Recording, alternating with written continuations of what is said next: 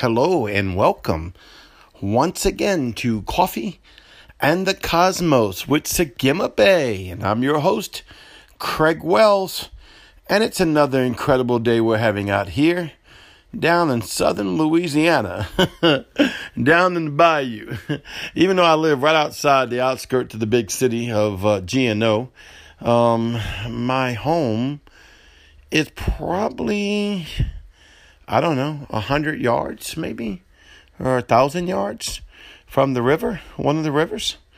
And right there by the bayou, you can actually take a ride out of my neighborhood and go to a boat launch not too far from it. And even though we're very close to the city.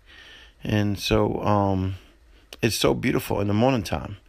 Oh, God, when the sun set, oh, man, it's just gorgeous. Break out your chair, break out your cup of coffee, and just praising the Lord. I don't know what happens. I just get in that atmosphere, and I just want to praise Yahweh. And that's just something that, I don't know, it's instinctive. And so let that be instinctive to you about praising Yahweh. I think I did a podcast on that the other day about the power of praising Yahweh and going before him and what it does when it opens up. And so there's just sometimes there's certain atmospheres that make it more conducive. I'm talking about your part. I understand in the heavenly realm that our spirit man is before the throne of Yahweh, co-creating with Yahweh, moving and doing things in the heavenlies because of our intimate relationship through Jesus to Christ.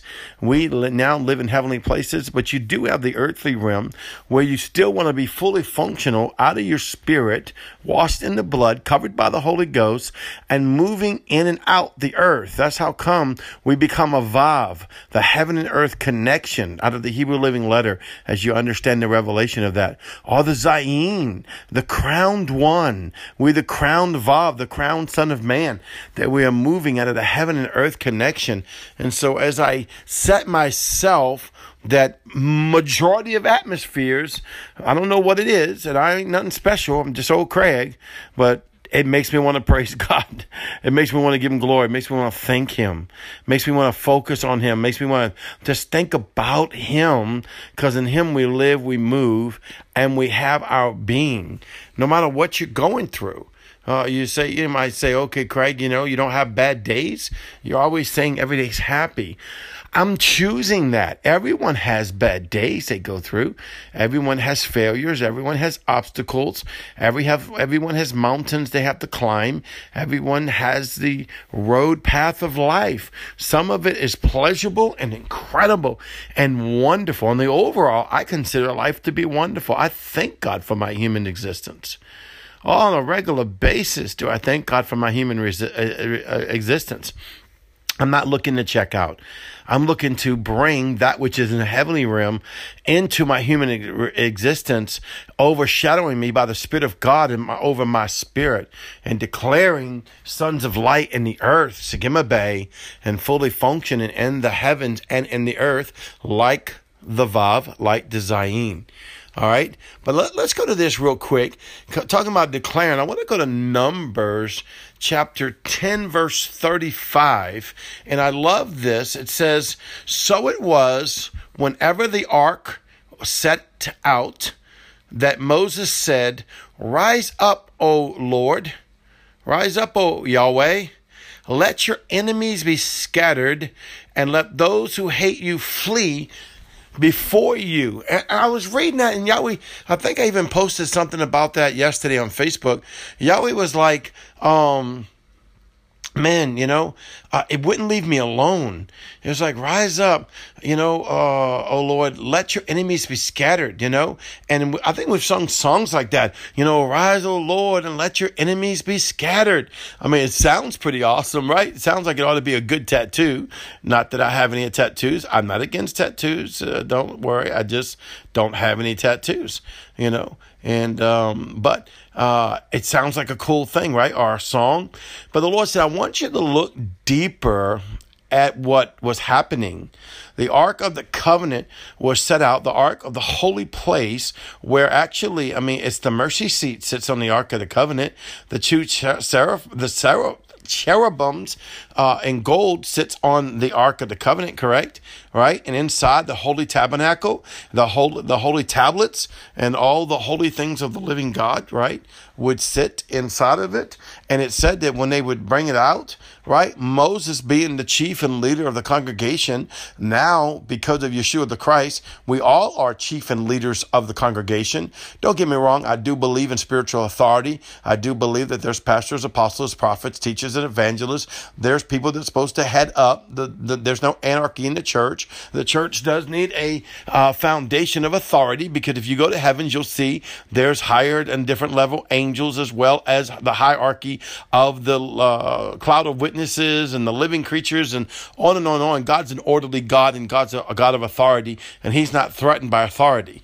All right. Just because man messes it up, that doesn't mean it's not there, because it is. That's how things are held together. His word is spoken, and it's spoken in authority, and it holds everything together. So, but let's go back to Numbers 10:35, right?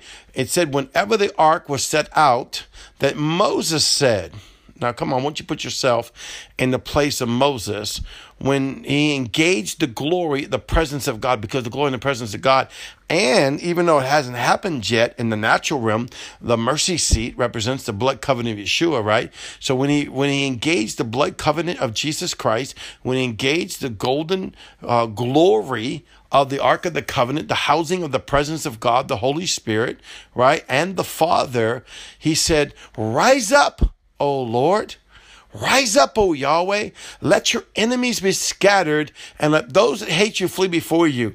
And the Lord would not leave me alone about this. I mean, he was just pressing me with this as if he wanted me to see something that was right before me. So simple, so simple. But right there before me, he said, look, it was a son began to co-create and decree unto me that I should arise and cause my enemies, which is their enemies, to be scattered. And then he began to prophesy, any of you that are idiot enough to hate Yahweh, that you need to flee before him, because he's arising in his glory. He's arising in his presence. And the Lord's like, see, we have an active role in getting Yahweh to manifest in the natural realm. Why? He's already was on the Ark of the Covenant. He was already supernaturally manifesting the Ark of the Covenant, right? And he was at rest. But the man of Yahweh began to speak. The Son began to speak. Let's take it to where we're at, right? That's male or female. The Son began to speak. Rise up, O Lord. Let your enemies be scattered. He wasn't speaking to the enemies. He was speaking unto the Father and saying, rise, arise to your glory. And because of that, your enemies will be scattered, and all those that hate you will flee before you. Glory to God. I don't know if that's making you jump off the roof or not. Well, don't jump off the roof. But you know what I mean? Like, just jump out of your skin, right?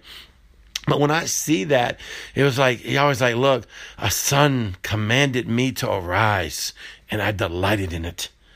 Now, we don't even think about God like that. He's like, he addressed me, and he addressed my authority, and he moved on my authority to arise. You know, it's kind of like if you in the judge's chamber and everyone's sitting around talking, right? The judge comes in, all of a sudden it's everyone arises and submits to the authority of the judge that's before them, and they're quiet and they're getting in a proper position and they get orderly and they get aligned.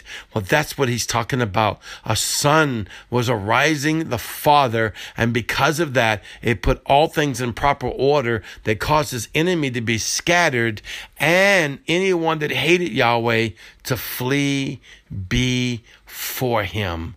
Glory to Yahweh in the highest. I love this. Psalm 68:1. It's a song, let God arise. They took it out of Numbers. Let his enemies be scattered, and let all those who hate him flee before him. I love this in Psalms 89:10. You have broken Rahab in pieces as one who is slain. You have scattered your enemies with your mighty arm. Whew. Oh, I love that. I love that. I love that. You have broken Rahab in pieces. You've destroyed that which spirit that comes against us. As one who is slain, you have scattered your enemies with your mighty arm. Glory to the Lamb of Yahweh.